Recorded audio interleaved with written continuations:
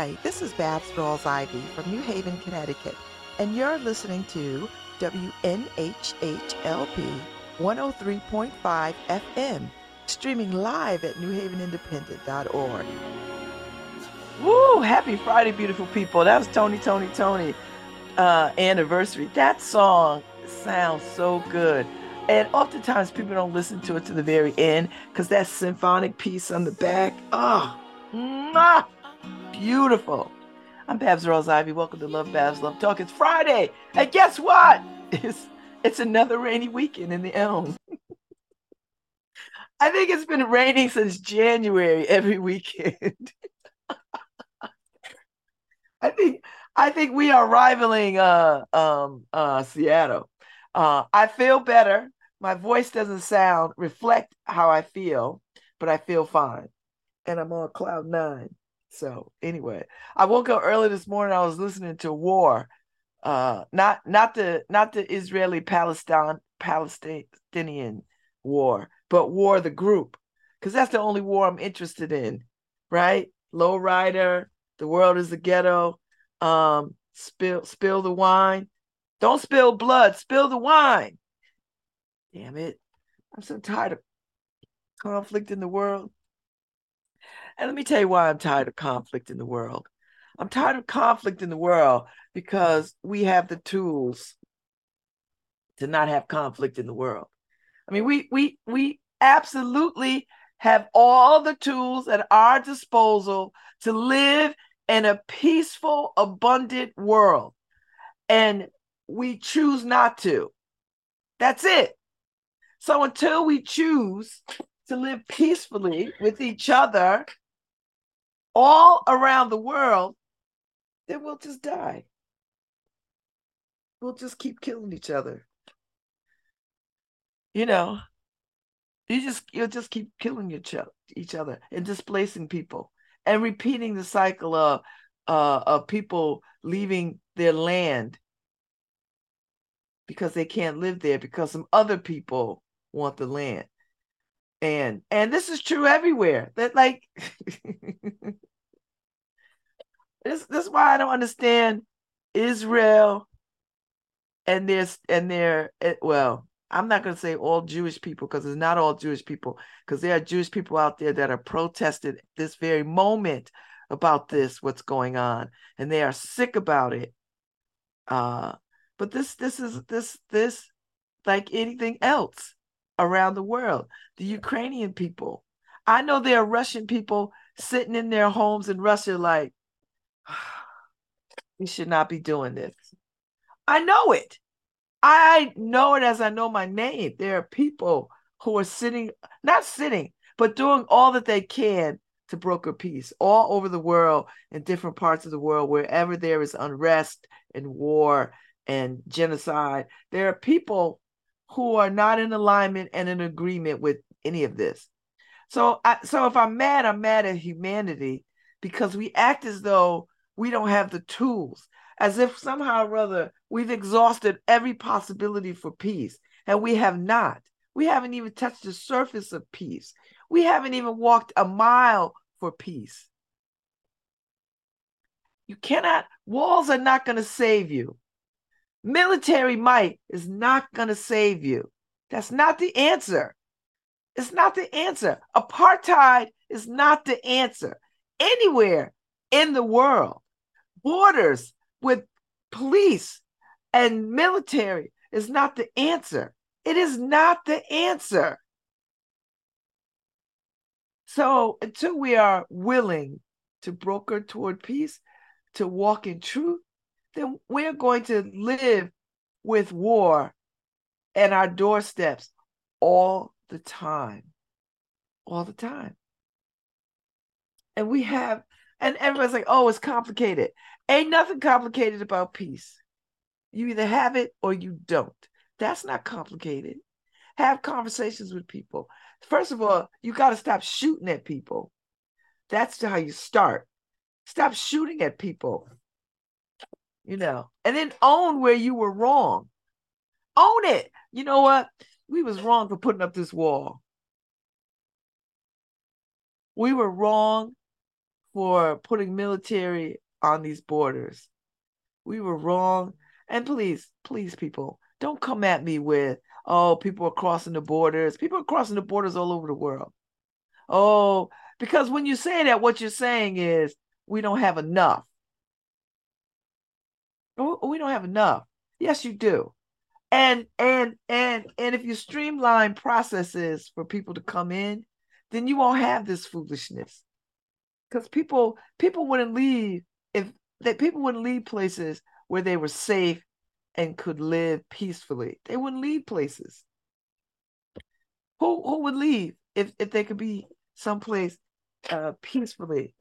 But we got people running from terrorists, running from cartels, running from gangs, running from governments, running from, oh my God, just people are just on the move all around the world. And we act as though we can't stop it. We act as though we have no tools.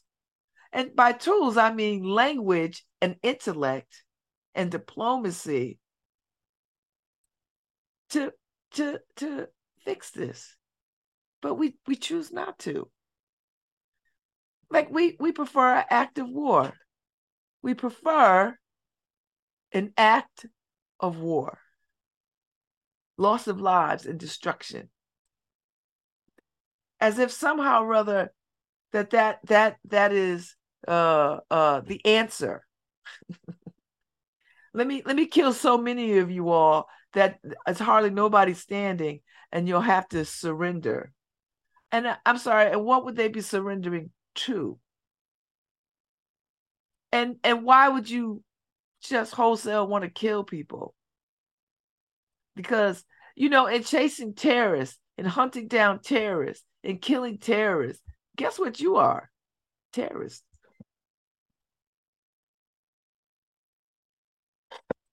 You think I'm gonna kill everybody on that land, and hopefully I'll get some terrorists. There's no guarantee I'll get terrorists, but it'll send a message to the terrorists that I'm willing to kill everybody in my wake to get to you. Because that's essentially what you're saying.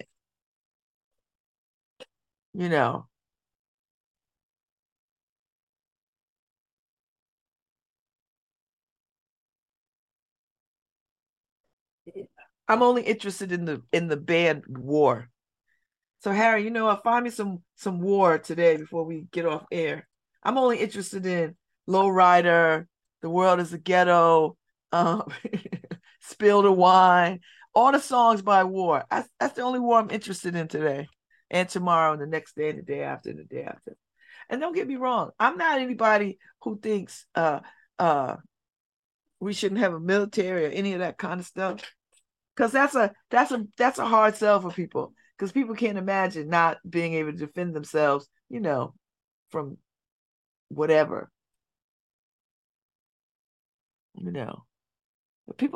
but people build walls. Walls don't make for good neighbors. I see it in my old neighborhood. There's so many walls, so many fences, high ass fences. I'm like, do you know how fences work? Whatever you're trying to keep in, guess what? You're not gonna get out. I'm just the world is wearying to me. The world is wearying to me. Can I say that?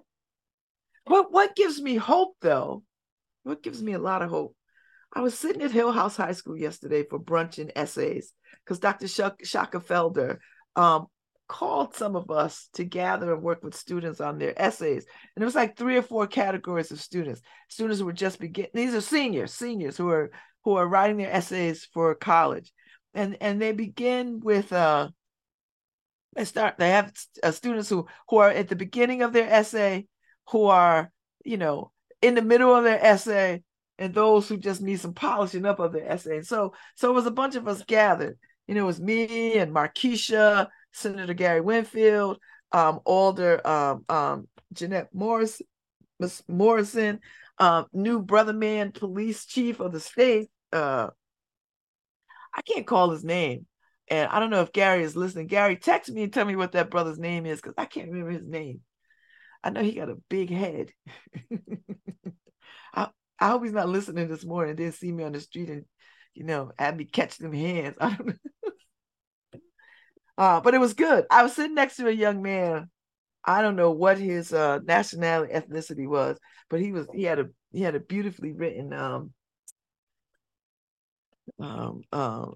essay, and I enjoyed talking to him. He had a good sense of how to do it. I was quite impressed. But listening to the kids talk, listen, let me say this, and maybe I was one of these kids too. But we have young people who are so tired of New Haven, so disconnected from New Haven, that all they want to do is get out of New Haven. I was talking to a young sister yesterday at Hill House, and she was sitting in the back of the class with another sister and a young brother. And the young brother wants to go to Morehouse, and he was like, "That's his only school." I was like, "Well, there's some other schools, like have some other schools, because Morehouse is pretty competitive." And I'm not, I'm praying over him. But the young sister was so adamant about, I have to get out of New Haven. I don't want to be anywhere in Connecticut. And I could hear in her voice that she has seen too much. That she has seen too much and has gone through too much. And the only way that she feels like she could have some peace or whatever in the world is to leave her home city. Now, I'm all for kids leaving. I am a huge proponent of kids going outside of their city. But we have to figure out a way to get kids back when they graduate, to come back and make this city what it should be, So that gives me hope yesterday, to be in communion with these young people working on their essays, because, they're at the beginning of their lives. I, on the other hand, am at the end. No, I'm not going anywhere anytime soon unless God calls me today or tomorrow or the next minute or whatever. I don't plan on going anywhere. I like to get through law school, pass the bar, and do some time defending folks and working in the system, and then possibly teaching. That's what I like to do. But that's a good amount of time. But at the end of the day, I'm still at the end of the day. I'm still at the end of the day. Like, I don't have another 60 years in front of me. I don't give a damn what technology is. And Harry, no, I'm not hooking my brain up. They're not gonna take my consciousness and put it in AI. I don't want to live like that forever and ever, ever. I I like the feeling of rain on my body and wind on my cheeks, and I don't want to be in the system like that, where I have to remember what that's like. I don't want that. I want to taste good ass coffee. So when I go, then it's time for me to go, and I want to be all the way gone. I don't need my consciousness preserved, but I digress. So while I'm thinking about the world and all this craziness, and I never used to feel this way about social media until because I used to be in a bubble about social media. I was like, well, I'm only chatting it up with people that I like and enjoy and like-minded. But when you go outside of your bubble and you see the vitriol, and now I understand why people hate social media, because it is, if you go down the wrong road, it is rife with vitriol and stupidity and ignorance, willfully and deliberately, just across the land. And people concern themselves about things that are not even a part of their everyday practical lives. And if you digest enough of that, you will become disheartened. And people are lonely because they don't get out into the world enough. And I'm no therapist. I'm just playing one on the radio. But I know a lot of lonely people who don't have friends and find it very hard to make friends, or they have friends and they keep them at arm's distance. And that's not having friends. If you only have friends that you keep at arm's distance, that's not having friends, people. That's not having friends. Friendship is a deep and abiding thing. Friendship is the cornerstone to any kind of love that you wish to have in the world at all. It is the cornerstone of every love relationship, every Every parent, every sister, brother, any relationship that you have to another human being, friendship is the foundation for that. And if it isn't, then you are not experiencing love. You're just not. So I have hope in the world because I sat yesterday and listened to these young people talk about um, their essays, you know, and it was so. And let me say this too: schools feel so much like prison. Physically, feel like prison. There was so much security in those brick ass walls, and so much checkpoints. I don't know where I was like this. I swear to God, I feel like, and I can say this because I've been in prison. So the feeling of prison was in me yesterday walking those halls. Schools don't feel like places of freedom to me. They just don't. I didn't feel like it was a place of freedom. First of all, you can't get any damn Wi-Fi in these buildings. Oh my God, it was awful. And I get it, I guess, because you try to curtail kids on their devices and surfing the web and be started on the web and all kinds of foolishness. I get it. I get it. And schools gotta shut down on stuff that comes in through the internet. All right. It just felt like a prison. And no shade to people that run schools. I know the work that y'all do. It is admirable. It is necessary, and you do it with a care and commitment, unlike other professions. I get it because you care about the future of young people and the world. So you become an educator to make sure that the world moves forward. I listen. That is noble. Still, schools feel like prison. It just felt like a prison to me. Felt like prison. And I was like, man, this feels like prison. I couldn't tell the difference. I really couldn't tell the difference. I guess maybe I think the difference wasn't they wasn't in jumpsuits. I mean, I wasn't in nobody was in khakis. And to this day I don't wear khaki. I will never the rest of my damn life wear khakis. I don't wear tan khakis, green khakis, blue khakis. And let me tell you something. Before I went to Danbury Federal Prison Camp, I had khakis. I was your khaki blazer kind of chick and a pair of loafers. I don't wear khakis now. I'll never in my life put on another pair of khakis. I tell you what else I don't like. I don't like white sneakers. I don't own any white sneakers. I don't think I will own any white sneakers. I own some creamy cons that are sparkly. That's it. Because I went to prison. That's just stuff I'm not going to do. I'm just not going to wear khakis. So I don't wear khakis. So anyway, yesterday Hill House was it was a good experience. The future the future is bright, dystopian, and bright.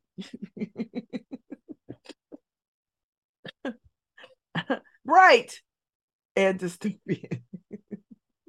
I don't worry about these babies. With all the technology and the freedoms that could come along with being a little more freer than when I was a kid, it just seems tough to be a kid. It just seems to be tough, and there's conflict everywhere. You can feel it. I don't know. I just think humans, we are becoming people that don't deserve to be people. I just think humanity is a gift and we are squandering it chapter and verse.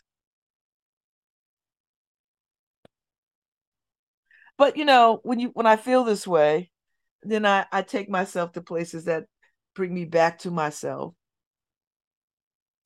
Like Sunday, the Center Church on the Green is having Poetry Sunday. Can you imagine? And it's going to be with our poet laureate, which I'm just amazed. So, uh, I'm just amazed by that, because that's what churches ought to be doing, you know? So that'll give me hope. Why would you send me this? What? Anyway, uh, that gives me hope. So I always try to pull myself into things that give me hope. Like last night, Ife and I showed up at the New Haven Docs Film Festival was going on, and we saw two films. One was uh what was it called? Tender Brief Tender Light. Arthur Musa did this film following these 4 or 5 African students from various parts of Africa, like Kigali, Rwanda, Ghana, Kenya, and somewhere else. And they all went to MIT because he went to MIT. And he went to MIT like 20 years before they went to MIT, and he was from Ghana, and he was struggling with. He thought the film was going to be about about how he felt when he went off in the responsibility of being an African in America, getting an education, and then going back to Ghana. But then what it really became about for him was he couldn't go back to Ghana because he finally admitted to himself that he was gay. And Ghana is like on some ish right now with trying to pass these ridiculous laws about being gay, allies of gays, all this other. I mean, they're trying to punish by death and by imprisonment. I'm like, Ghana, you're trying to be world class, but yet you do a colonizer ish. I need to go over there and be like, Ghana, knock it off. Before colonizers came to those shores, Africans understood that people had duality. They understood this. And you acting as though you're not African, but you are more colonizer. And by colonizer, I mean white, British, Western descent. And you're not. Tap into your own roots. Get back to your own culture and your own history and do away with this westernized foolishness of trying to harm your own people. But anyway, because it just burns me up. When I see this anywhere, I'm thinking, I'm not gay. I've got lots of friends who are gay. My children are fluid, whatever that means for them. I'm with it because I love them. I don't care what they do, short of them being serial killers, rapists, and murderers. I'm for them.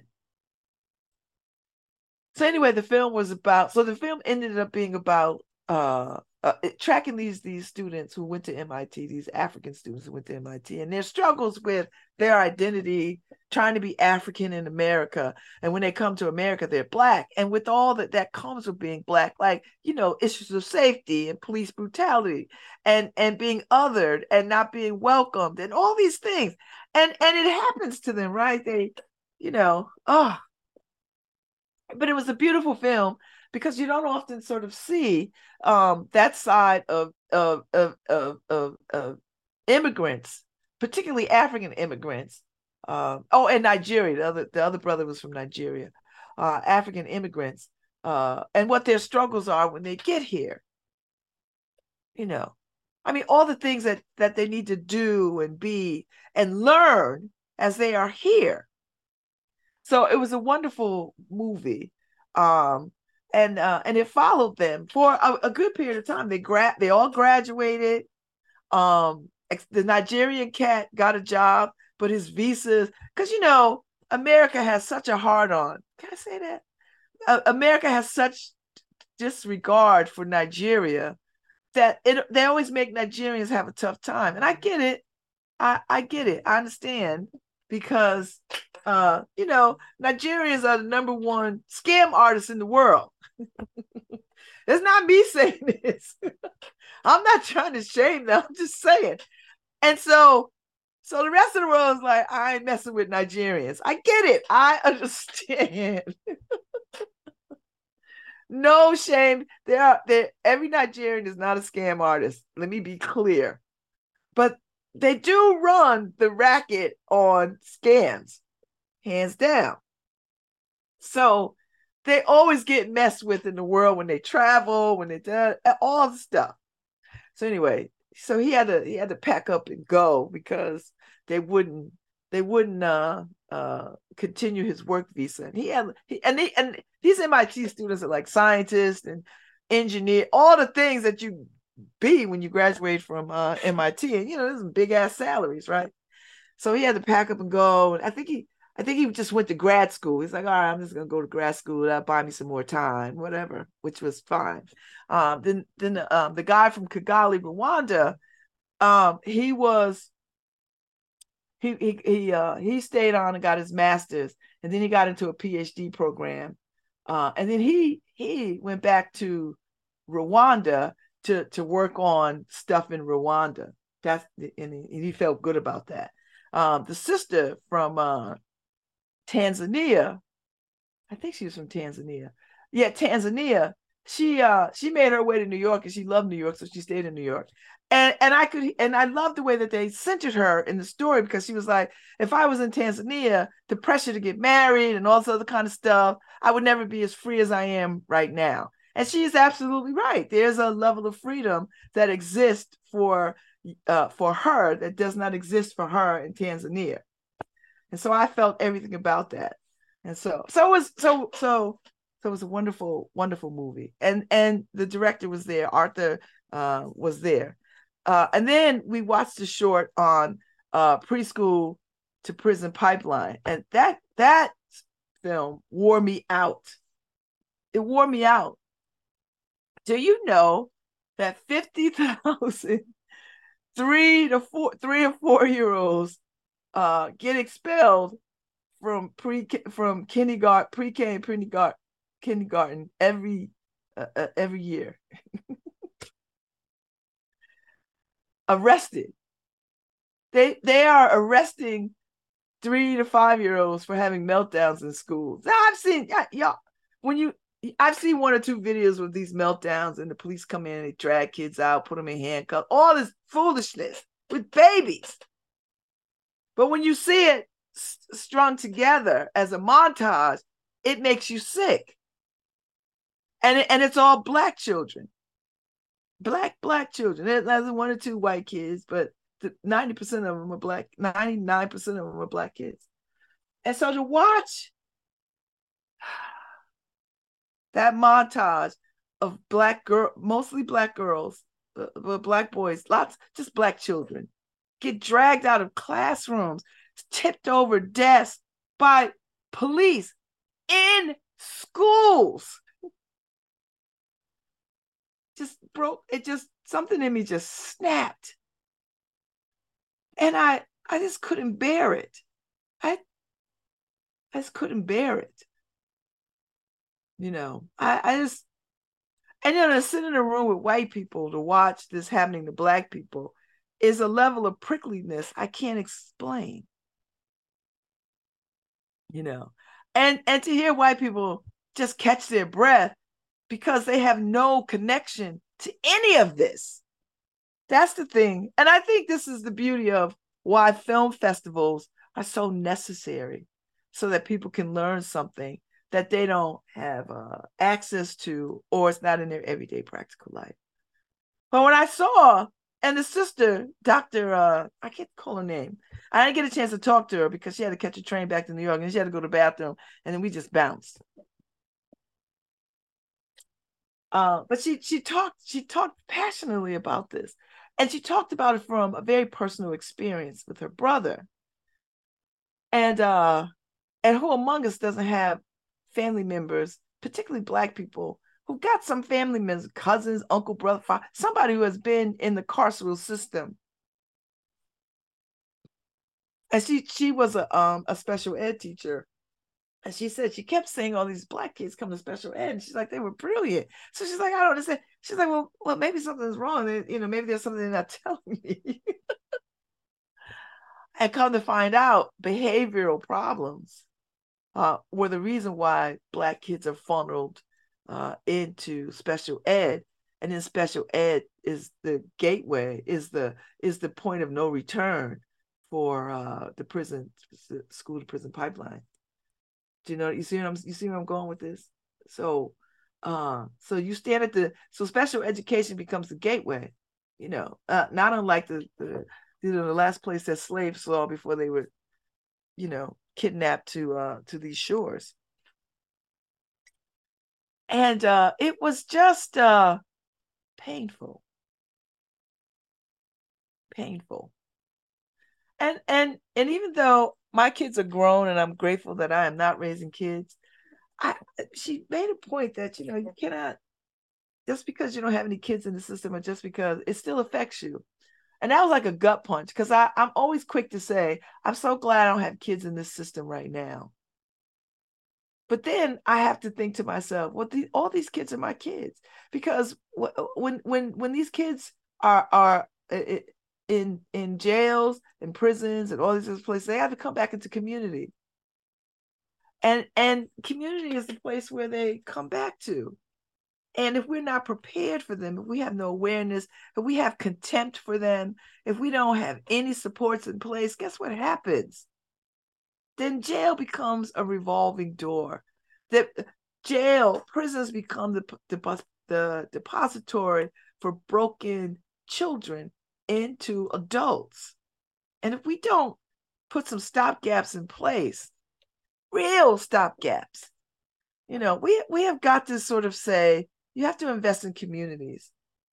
You have to invest in communities more, because people come back to community. If there's nothing in place in community, then they have to figure out a way to make a way for themselves. And guess what? Because there's still this disconnect between incarcerated people and prison. Let me tell you the truth. I am well educated.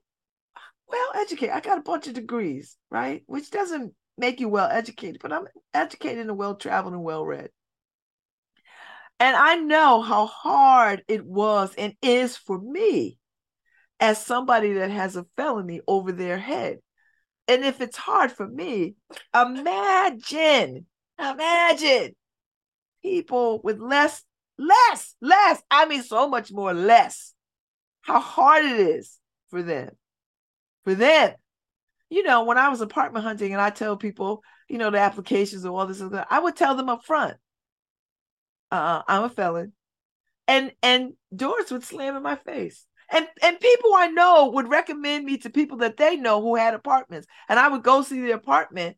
And once they find out it's me, they're excited. But then when they find out I don't have great credit, I went to prison, then it's, no,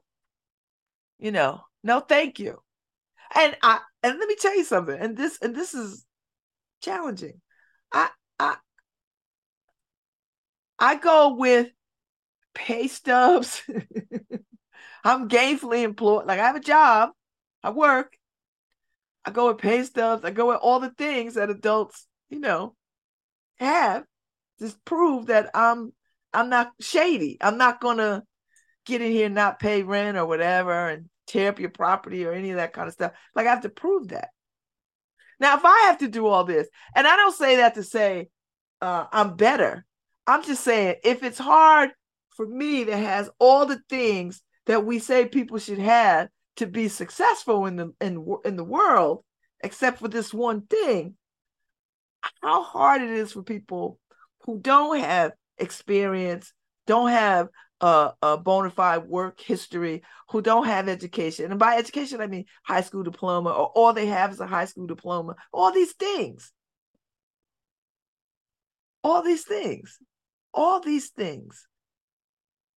So So when I hear people pay lip service to second chances, I hear people say, I just like, show me better than you can tell me, because I can't hear you. Because I see people struggling all the time, bouncing from couch to couch because they just got out of prison and they're felons, and they got rap sheets and all this other kind of stuff. Housing is tenuous, employment is tenuous, because you know what? You can't have a job if you don't have an address. If you don't have an address, guess what? You can't have a job.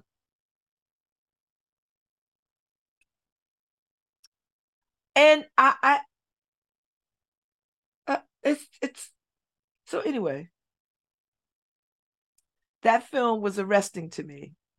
And I it just and this is not stuff that I didn't know. I knew the school to prison pipeline, but when you see it in a montage, when you see it laid out in front of you, it's hard to reckon with. It's hard to look away from. You know, it's very hard to you know. That's why I'm grateful that I live in this neighborhood. There's no other neighborhood I want to live in right now except in, Kigali, Rwanda. But there's no other place that I want to be. So when people are talking ish about, the trials and tribulations of Newhartville, or when they talk about, you know, poor people, and I'm like, well, I'm with poor people. I said, uh, I don't feel afraid in my neighborhood, not one bit. I do not feel afraid here. I feel like I could be shot anywhere. I could be robbed anywhere. There's no place. There's no place in this world where I can't be accosted. Where's that? Where's that for a Black woman? There's no place on this planet where I am absolutely safe. No place. That's number one. But I don't walk fearfully in the world. I have an awareness that I don't, I don't, I know that at any moment or any time or any place, some mess could happen. Now, I'm not inviting trouble because God knows I don't need no trouble. I'm just saying. So I don't live with this. I live on Bellevue Road, and so I feel safer. Uh-uh. Uh-uh. Because people could listen. I've had my car stolen from Bellevue. I had my car broken into on Bellevue. You know, I don't feel that's not the things that make me feel safe. So I don't concern myself with being afraid to live in this neighborhood. I like this neighborhood. It's vibrant. I like seeing Black people walk down the street. I like seeing young kids run up and down the street riding their bikes. I like seeing kids, and sometimes their parents walking the damn dogs. And I know them. I'll say, "Oh, you walking the dog today? Yeah, he had football practice, or she's at violin practice, or it's my turn to walk. I can't find a child. I got to walk the dog." And these are the kind of exchanges I have off my porch with my neighbors. I didn't have that on Bellevue. I didn't have this kind of exchange. Everybody pulled into their driveway, went in their house. And if you got your mail, you waved at people. If they was outside, you waved. Hey, how you doing? But it wasn't, I'm intimately involved in my neighborhood now. My neighbors across the street, my neighbors next door and next door to my left and my right, the neighbors across the street, the Latino family that lives across the way, they got this fully decorated Halloween thing going on.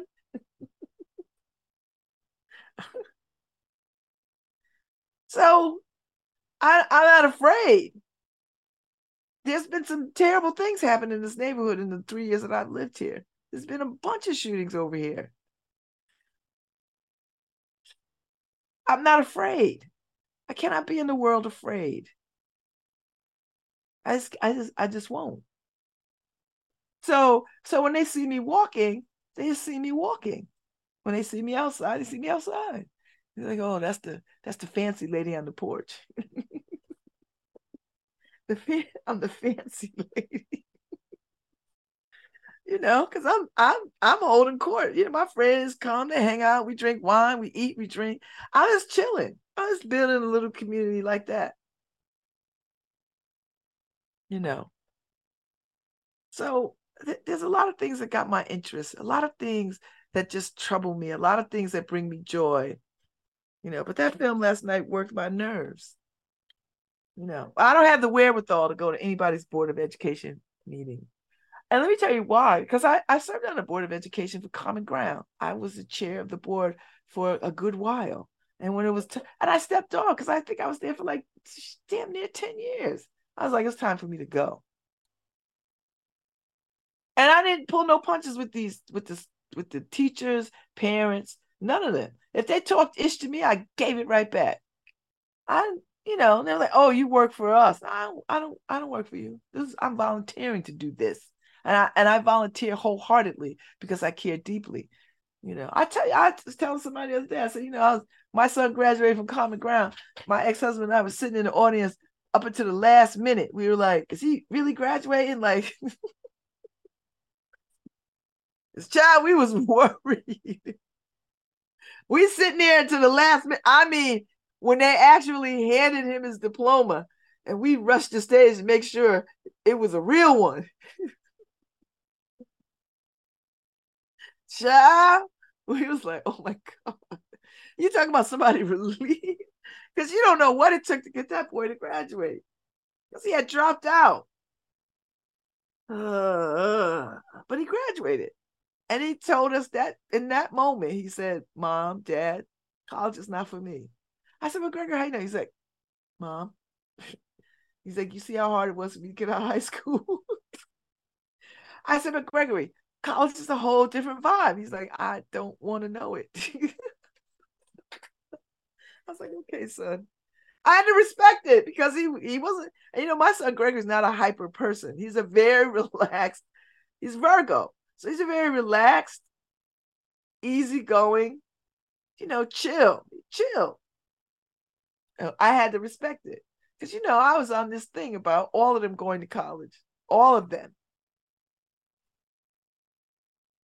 And then that's when I started to realize that it's not about what I want, it's what they want in their best interest of themselves. And I think as a parent, some parents don't get that. Some parents will push their children and direct their lives to the point that these children have no sense of ownership of their own lives. And so they get in the world and they don't know how to maneuver the world. And so sometimes they roll off the rails because they get a taste of independence and freedom that they weren't given as they were coming up. And so they make bad decisions. Now, we all make bad decisions. That's how we learn. And, these parents who think they're trying to stave off bad decision making, because listen, at some point, you're not going to be able to direct their lives. And if you're still directing their lives as adults, that's on you. Stop directing people. Let them be who they are.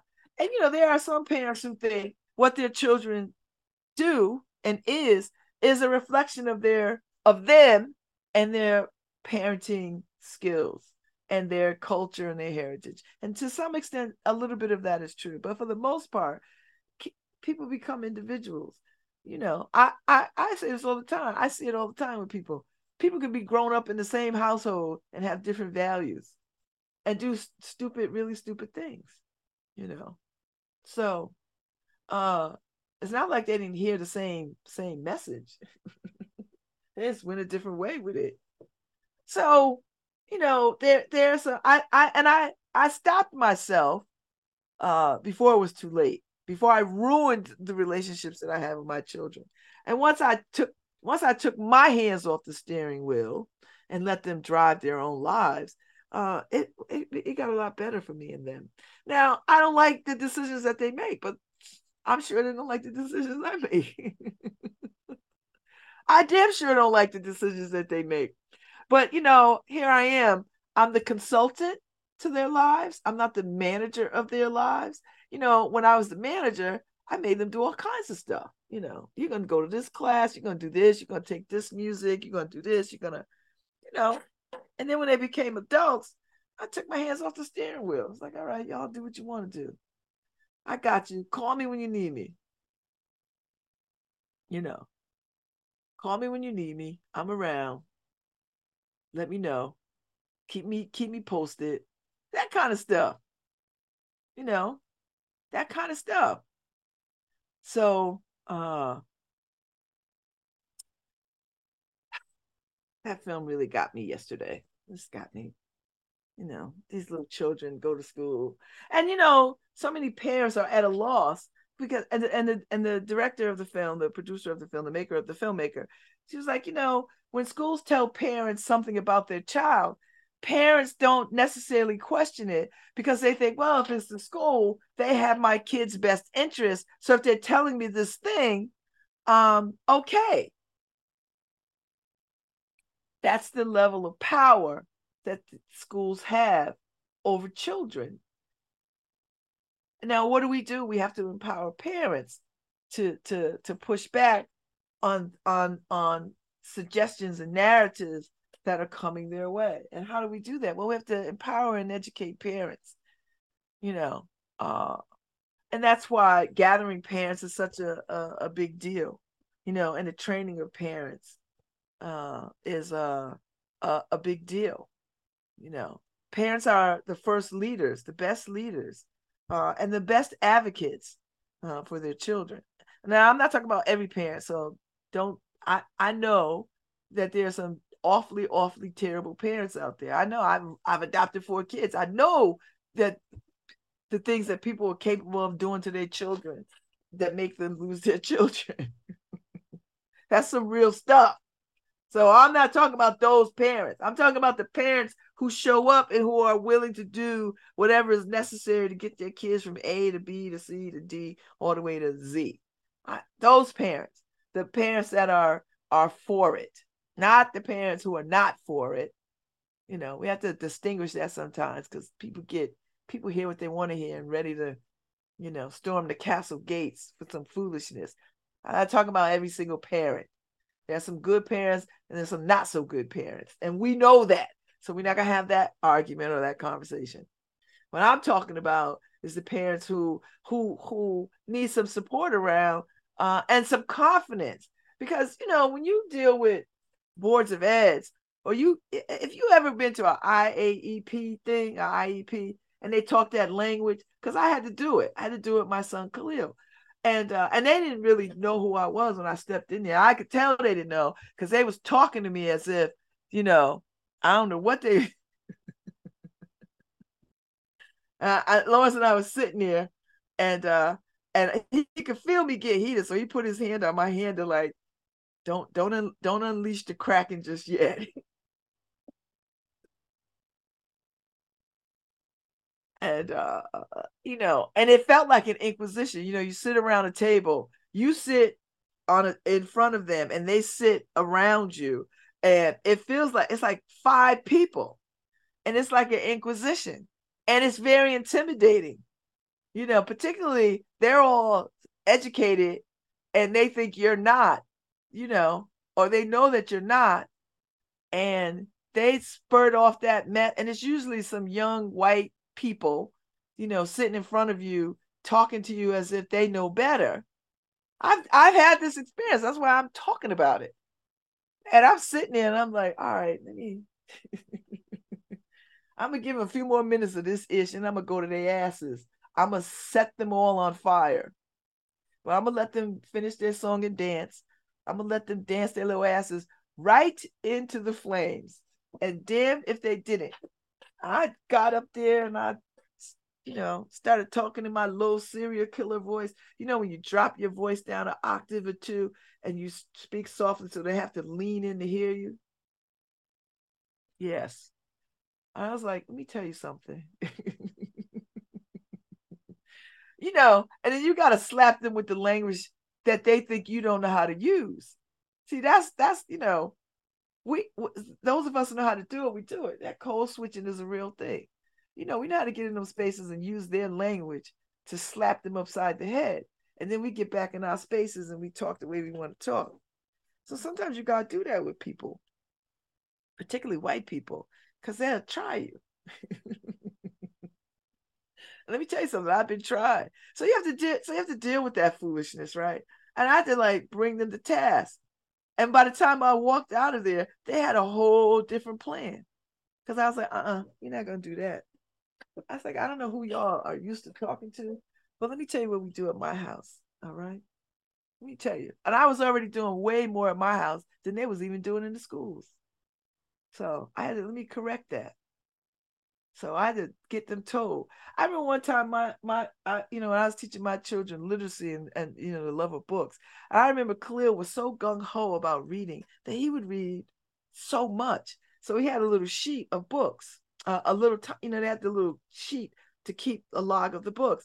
And I remember he went to school one time and the teacher was like, "You couldn't possibly read these books." And she said that to him in a nasty ass way. So he came home and he didn't want to read. I was like, "Khalil, you love reading. Like we went to the library and got all these books. You like these books." My teacher didn't believe that I was reading these books. That, oh, the next day I got on my broom. I went to that school. And I said, "I'm sorry. Let me get I said, let me get his teacher and the principal right now." And they were like, "Oh no, we can make an appointment." I said, "Oh no, I'm here right now. Let's do this right now." I said, "Find somebody to take care of her class for 5 minutes and get me in the principal's." I swear to God, get me in the principal's office. And I got in there. I said, "Let me tell you something. I don't know why you would insist on calling my son a liar. I mean, he was a liar, but he wasn't lying about this." I said, "He read every one of these books. Let me tell you how I know, because I sat with him and he read these books, every last one of them to me. And let me tell you something. I have 4 kids. Can I tell you how exhausting that is to sit with 4 different kids and hear these books?" Well, I said, I did it. I said, because my commitment to literacy is such. Girl, she apologized. He got an award at the end of the year for the most books read. And I admit that. Now, he's a liar about a lot of things, but he wasn't lying about the books he read. All right, I'll be back. It's October is Breast Cancer Awareness Month, and I got some folks coming out to talk about a subject that I didn't know existed. So anyway, Dr. Andrea Silber and attorney Emily Rock are the medical and legal side of an innovative medical legal partnership which provides civil legal aid to breast cancer patients at Yale New Haven Hospital. So they'll be on at 10:15, and we could get into this and can hear what it's about. So I'll be back.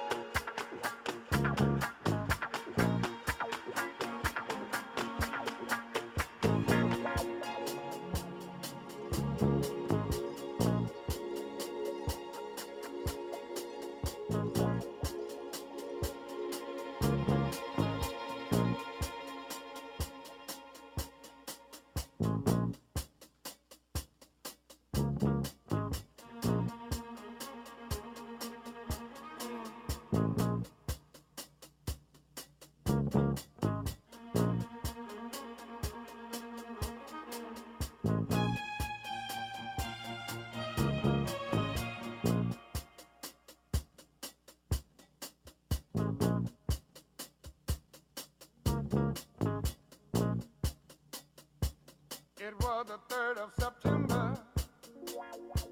That day I'll always remember. Yes, I will. 'Cause that was the day that my daddy died.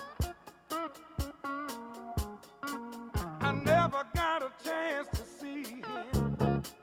Never heard nothing but bad things about him. Mama, I'm depending on you.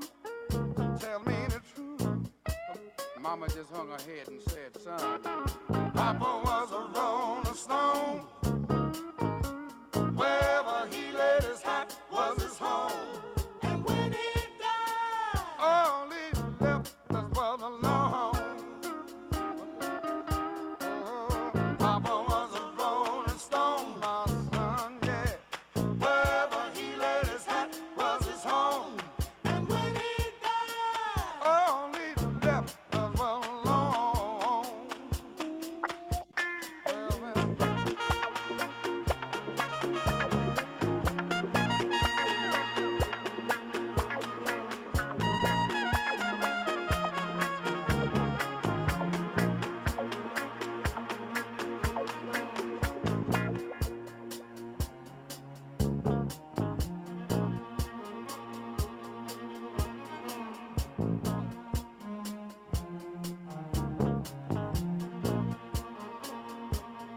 Hey, Mama, is it true what they say that Papa never worked a day in his life?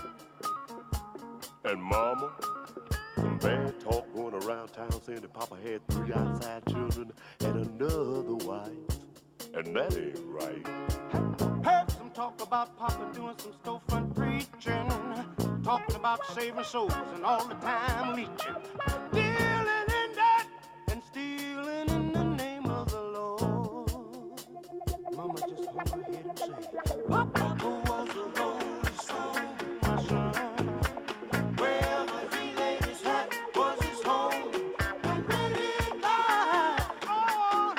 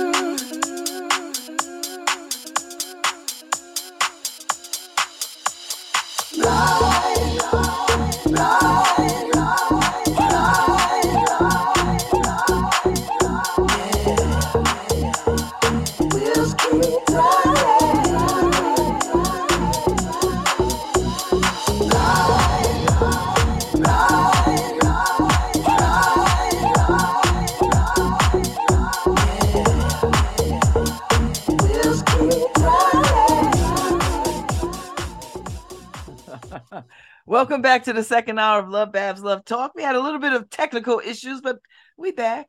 So this morning I get to talk to Dr. Andrea Silber and attorney Emily Rock, and they're here to talk about something that I had no idea about. So this October is Breast Cancer Awareness Month, and they're going to talk about this, I guess, this project that they got going on over at Yale for folks who for women. It's a medical and legal side of an innovative medical legal partnership, which provides legal aid to breast cancer patients at Yale New Haven Hospital. Is that right? So Dr. Silber is the Associate Director for Clinical Research at the Center for Community Engagement and Health Equity at the Yale Cancer Center, and a professor of medicine at the Yale University School of Medicine.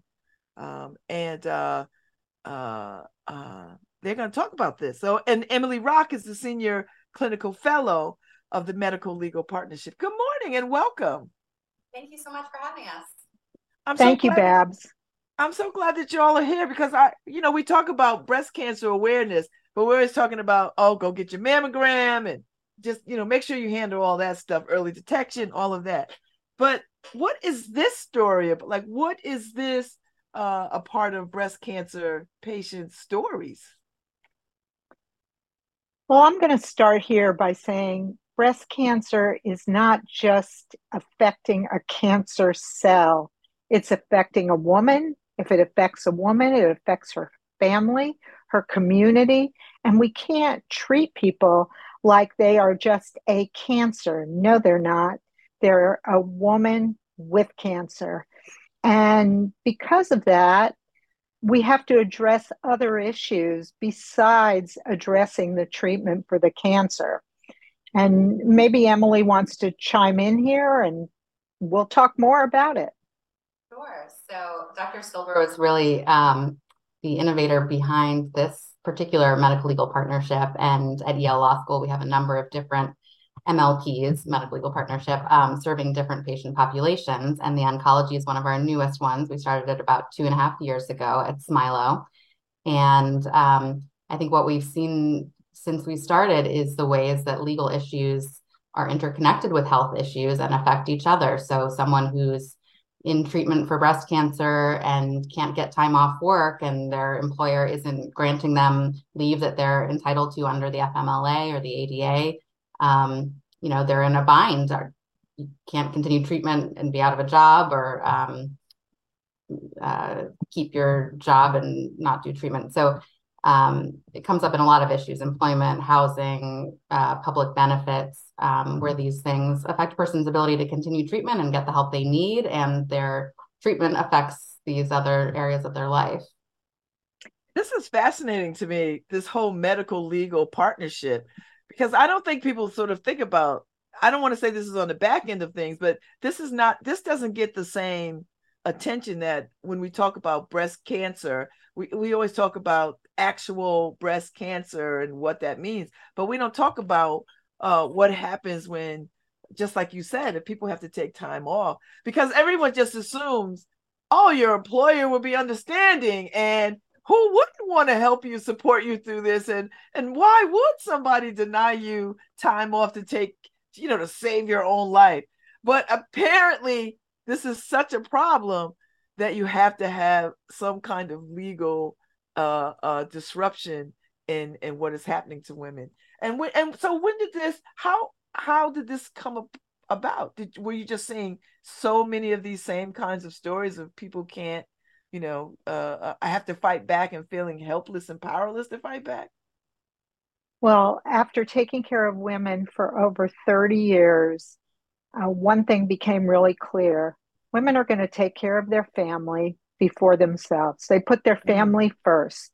And that means if they have a child who needs help, or an older parent that needs help, or anything that has to do with financial issues, they are going to try to take care of it.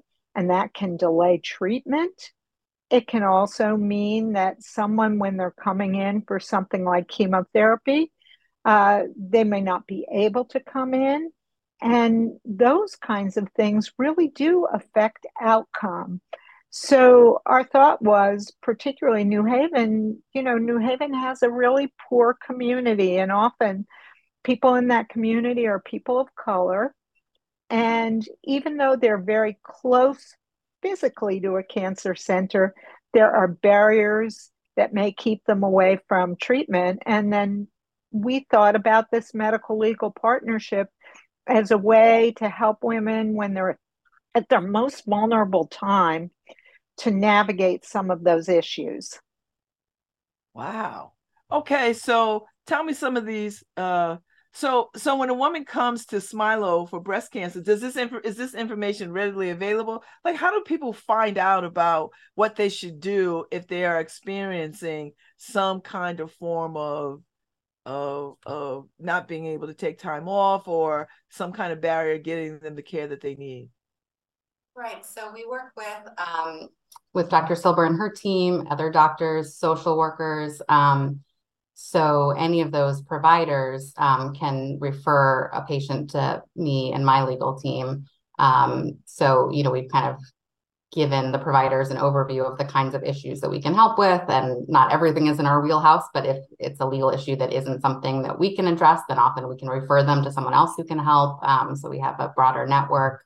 And then either me and my law students follow up with patients. And so it's also a clinical program on the law school side. So training law students to get that experience working directly with clients, serving the population in the place where they live, and getting trained on how to be a lawyer with a social conscience, working for the public good and on behalf of vulnerable people. So is this do you take cues from what is going on in the country? Like, are other places having this experience? This is not unique to New Haven. Right. And medical legal partnerships have been growing across the country. And as I said, addressing different patient populations. So there are other oncology medical legal partnerships. And then other ones, some of the others that we work on are working with people returning home from incarceration, palliative care patients, geriatric patients who have a diagnosis of Alzheimer's or other forms of dementia, undocumented immigrants. So those are all different patient populations where we partner the law side with the medical side to help address these issues together.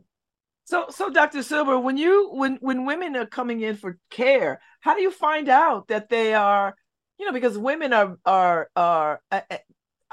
has been my experience. Women are not very forthcoming with sharing, well, this is what's happening in my life, shame, embarrassment, just don't want people to know, just trying to soldier through. How do you find out that if someone needs this medical law partnership?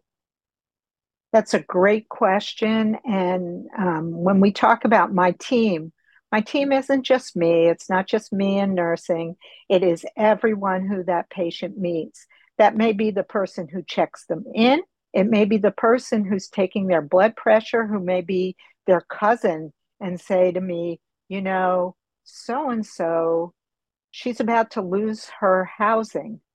So sometimes it comes from the patient directly to me, but often it is a team effort. And I can't tell you how many times the women who are checking those patients in, getting weighed, who are often community members themselves, may tip me off.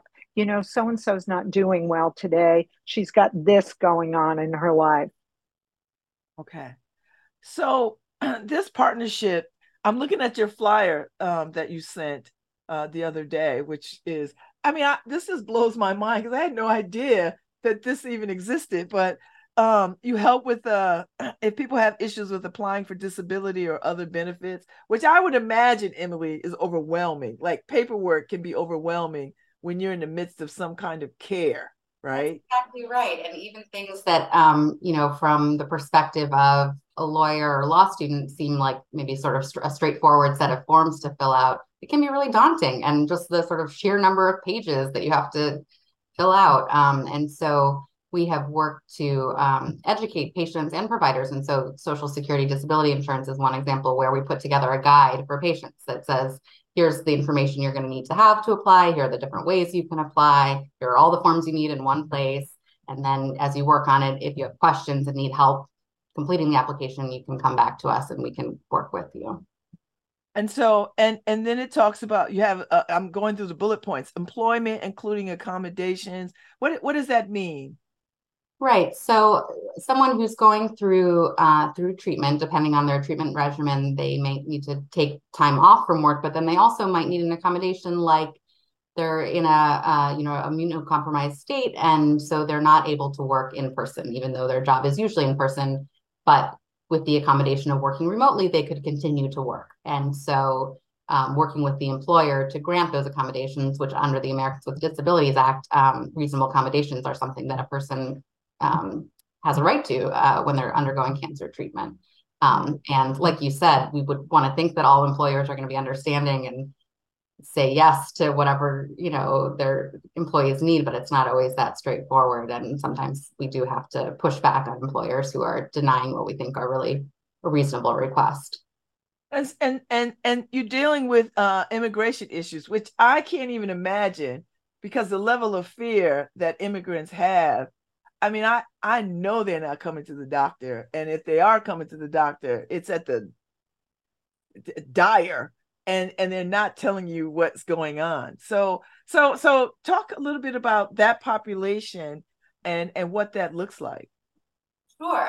And so we do work with the Haven Free Clinic, which is run by medical students and is all for patients who are uninsured, which ends up being largely undocumented folks. And so that's our medical legal partnership where immigration issues come up the most. In the oncology context, what's come up most often is someone who's here from another country. They may have citizenship or other type of status, but their family is all back in their home country and they're going through treatment and they can't drive, they can't cook for themselves, they can't clean, they need the assistance of their partner or mother and father or adult child. And so we can help them expedite the visa process for a family member because of the medical need. So that's the particular situation that's come up most often for us, which obviously makes a big difference to have that kind of support when you're going through chemotherapy, yes, radiation.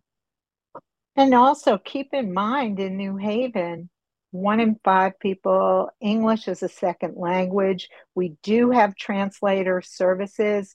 There are people on staff who are bilingual, and we make sure we have a certified interpreter, regardless of the language, to try to make sure people can even access these forms in their native language. And then you have a bullet point of estate planning. And So I would imagine that means what happens when you pass or preparing to pass. I mean, I don't even know how you have those kinds of conversations. What happens there? Right. This, Dr. Silver, I don't, do you want to start? Well, I was just going to say, um, breast cancer generally affects middle-aged women, but the average age is 63. That means 50% are younger. There are young women who have children, and it may involve things like custody, what happens if they don't survive. And I usually explain to people affluent women have estate plans and they have those arrangements. And it's not something which is offered to women who don't have the same amount of assets. But it's really important. What would happen if you're not going to do well with this breast cancer? And unfortunately, 1 in 10 women come in the door with advanced cancer at the time of diagnosis. So while it's scary and frightening, I'll say to my patients, I have an estate plan. I know what would happen to my children.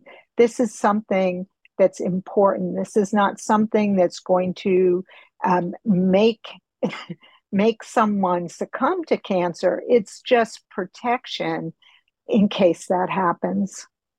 I, Wow. I would add that I think it really can give patients peace of mind to know that their wishes will be honored. And, hopefully a will that we help them draft won't, they won't, nothing will need to happen with it for many, many years and they'll live a long life. But knowing that they've made those provisions and that whatever possessions they have, they can make a plan for who will get them. I think we often think of estate planning as kind of a realm for more affluent people, but everyone has some belongings, of even sentimental value, whether it's Mm-hmm. financial or not. And making decisions about who in your family, who in your life you want to inherit, and who you want to administer your estate. Those are all things that, as Dr. Silver says, it can be scary to contemplate, but can also, I think, really bring peace of mind to have it sorted out and know that you're not leaving your children to deal with that.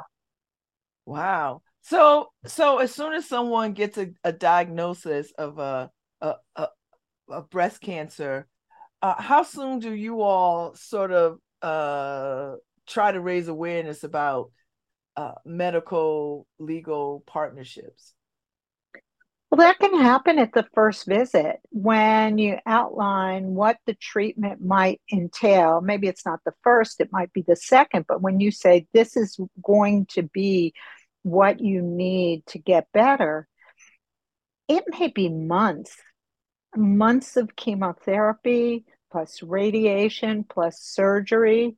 And when you say to someone, look, you're going to have to be here maybe weekly for months, people say, but I can't do that. I have to work. If I don't work, I don't get paid. If I don't get paid, I can't pay my rent, take care of my family, all those things.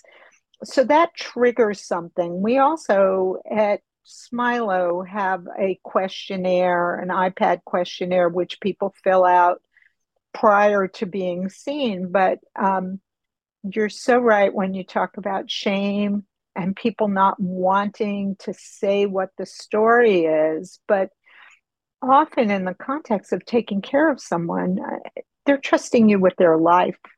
Um, to give them treatment. And sometimes where someone might not even make eye contact during the first visit, by the third visit, they may be saying, look, this is what it really is. I have an example of something. I had a patient who was ill and she wasn't coming to the emergency room when we would call her and say, look, if you're feeling this way, you need to go to the emergency room. Well, I wasn't aware that at the age her children that she couldn't leave them alone. She was afraid that DCF might come in if they were found to be alone. So these are things, it is always a learning process for me because everyone has their own individual issues. But in a context of trusting each other, maybe, we can help each other, help they can help me help them. And then I So bring Emily in. I would imagine. So Emily, tell me, how far do you have to go legally when someone says, you know what, my boss is being, he's like, my boss is being X, Y, and Z. Is it enough to send a letter from an attorney to say, listen, these are the rights in Connecticut. You must comply, or do you have to haul people into court? Like what? It's a great question. And I think one of the strengths of the MLP model is often we're able to get involved before it's really reached a crisis point. So many times someone will come and say, I'm concerned because, I talked to the HR person and they said they weren't sure they would approve my leave, or, it's in a kind of in between state where they're worried about their job security, but they haven't actually been fired or had accommodations denied. And so sometimes it's a matter of just educating the patient about what their rights are. And yes, you are entitled to that kind of accommodation. And under the Family Medical Leave Act in Connecticut, you are entitled to 12 weeks of paid leave in most cases. And if your employer isn't, telling you that, they should be. And then kind of the next step is, like you say, a strongly worded letter often will do the trick. Somehow, having that Esquire behind my name can get Start employers the fear calling of me right God. back. That's what it'll do.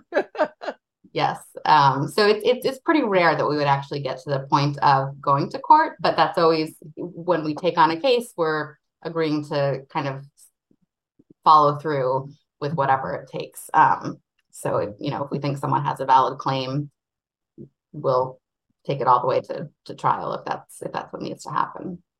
And do you see this with housing too? Like when housing becomes tenuous for people? Absolutely. You Yes. know, And right. We have and that's another area where ideally we're getting involved before there's an eviction on a person's record, because unfortunately, once the judgment of eviction has entered, it's very hard to find a new place and it becomes kind of a vicious cycle. So if we can get involved maybe when a landlord has told the tenant that they intend to evict them, but they haven't actually initiated court proceedings, or they've just started and it's early in the process, we can file an appearance and help the patient tenant kind of navigate that situation, or talk to the landlord's attorney and kind of negotiate a deal that will allow a patient to stay in their home for some period of time while they secure new housing. Because as you can imagine, if you're a cancer patient, having stable housing is, of course, even more important than for the average person, I would say. So I know this medical legal partnership is not unique to women, but women seem to be the most vulnerable in these kinds of things. I would imagine, because breast cancer is such a private, even though the marketing and the awareness raising, every October we're all wearing pink, but it's still very debilitating to women, and it's still very a silent kind of club of women who are trying to navigate these waters. And I can't imagine being sick and having to like deal with the legalities of things. Right. It just adds, it's kind of insult to injury to have to deal with those things. And often I think being someone who can listen to a person's story, that in itself is powerful. And for us to be able to provide a safe place for someone to share what's been going on and what's challenging for them. And, unfortunately, sometimes from a legal standpoint, the answer is there isn't a legal remedy. But I consider that to be, it's not as helpful or satisfying as when you can get a great legal outcome for someone, but it's still information to explain why not every time your boss is being a jerk, is there a legal answer to that. And so we're still providing that listening ear and then that kind of informed information so that they can plan accordingly. So Dr. Silver, I understand you're like one of the leading doctors around Black women and breast cancer care. Is that accurate to say? Well, that's I'm high just reading praise, that and in all the maybe medical stuff. no, but been in New Haven since 1981. The people of New Haven taught me how to be a doctor. When I came here, I, was young and didn't really know what to do. And this is my time to give back to the families and the people that train me. And I find it very gratifying. I mean, there are always things I learn. October, in addition to being Breast Cancer Awareness Month, is also Domestic Violence Month. Um, when I started in oncology, I didn't realize how big a problem this is. And when you talk about shame and keeping silent, there are other things that come up that we can help, whether it's legal, whether it's social work, or whether it's just giving someone a number to give them a safe space. There are all sorts of things that I see, and it it is my time to be giving back. I mean, that's the, I wouldn't be here if it were not for the community of New Haven. And I do a lot of outreach and community education. And once someone came up to me and said, "Wait, you're a doctor. You make money. Why are you doing this?" And, I said, that's why it's important for me to do this. It's important for Yale. It's important for the Cancer Center, because women of color disproportionately do worse with breast cancer. And it has a 40% increased risk of death for Black women with breast cancer. Some of that has to do with the kind of breast cancer that you see in Black women, but some of it has to do with these other things that we can't quite figure out, that have to do with very obvious barriers and some barriers that are a lot more subtle but need to come down for everyone to get equal care. Mm-hmm. I would imagine, Emily, this is legal matters is not just about young people. You got some elderly folks that, and I don't like, I really don't want to, I'm 60. So when I say elderly, I'm always thinking about other people, but, women who are in my age cohort, who, almost about to retire, maybe gotten divorced, maybe the children are out the house. I would imagine that you would see some of those, because those issues are different than, say, someone who's 40. The legal issues are a little different. Right. I mean, we really see such a range. As Dr. Silber mentioned, there are the young women who have young families and children, all middle-aged women, all the way up to, I've worked with patients in their 70s and 80s. And you're right, often, it might not be an employment issue at that point. Maybe it's accessing retirement benefits, or some of that estate planning. If you haven't had a chance or haven't thought it through before, this is an opportunity to make those plans, set up a power of attorney if that's something you want, draft a will. So I would say the issues can vary, and it's a privilege to get to work with such a diverse range of patients and hear their stories. I mean, I really think it's an honor to get to be there for them, and I learn from every patient that I work with, certainly. Mm. And so the students that you work with, Emily, do they go off into law firms and get law firms to have medical legal partnerships? Because it just sounds so new. I don't. Yeah, so it's definitely been growing over the last, I'd say, 20 years, and accelerating probably over the past 10. And we do have law students who graduate and go on to form new medical legal partnerships. We have a couple of students who graduated last year who this year have stayed in New Haven and are working at nonprofit organizations, continuing the same kind of work, which is wonderful to see. And my feeling about it is, even for the law students who might go on to a corporate job, they still are carrying with them that experience of working directly with indigent people who wouldn't otherwise have access or be able to afford an attorney. And I think that lived experience of working with that kind of population does change people's attitude and thinking. And, maybe they'll keep it in mind when they figure out what pro bono activities they'll do with their firm. So I hope that we are providing good training for them. I think we are. And the students bring such passion and enthusiasm and intelligence. And so it's just really lovely to see them get to grow and flourish as kind of new practitioners in the field. And so, Dr. Silver, I would imagine that having a medical legal partnership helps you do better at what you need to do on the medical side to help alleviate some of this worry and fear.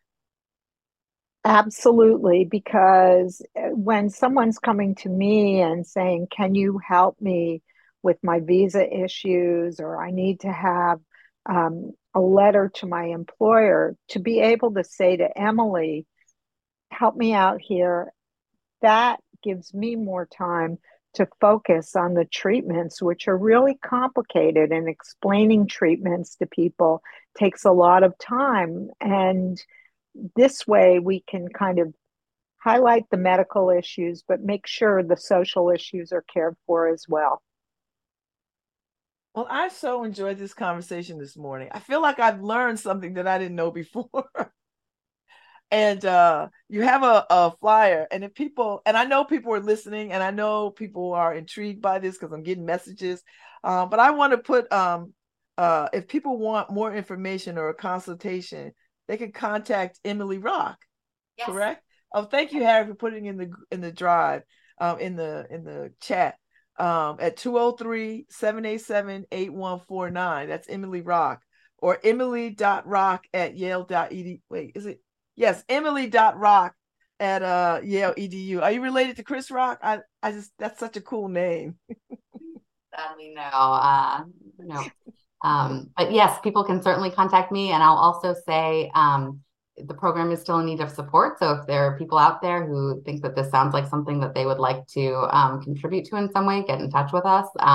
It is still a pretty new program, and we're very excited to receive a grant from the very first federal medical legal partnership grant passed by the federal government with the help of Representative Rosa DeLauro. So that I think things hopefully will keep moving in this direction of recognizing the importance of this work and the intersectionality of all these issues. That is such a good thing. Oh, high five to Rosa DeLauro for looking out for the best interest of people. So, and thank you, Dr. Silver, and thank you, Emily Rock. I appreciate y'all coming on this morning and helping expand this breast cancer awareness month conversation. I appreciate you very much, and come back and keep me posted on all the good work that you do. And if you create a new flyer, send it to me. I'll post it up. Thank you so much for having us. This has been such a delight. I'm so Yeah, glad. So yeah, stay in touch with me and let me know the work that y'all are doing. I appreciate it. thank you for having us, and shout out to every breast cancer survivor and people who live with breast cancer survivors. Um, they are amazing, and that's why we do this work. I appreciate it. And I'm gonna pass this on because I have a girlfriend right now who just got diagnosed, a very good close girlfriend. And you know, she's struggling a little bit struggling a lot with this. So this, I feel like I can send her this becomes a podcast, and she can listen, and then she'd have some more tools in her toolbox to move forward. So thank you all so much for this. Thanks again. All right. Enjoy your weekend. You too. Be You safe out there. too. Thank you. Thank you very much. All right, Harry. Thank you so much. I'll be back Monday. I believe I have Collective Consciousness on Monday. They've got a new play, and I'm looking forward to talking to them. But it's still October, so if you had not have your mammogram, go get one. And there's places all over the city where you can access and sign up and go get it done. There's a van, there's everything. So go and get those girls checked out. And I will see you all on Monday.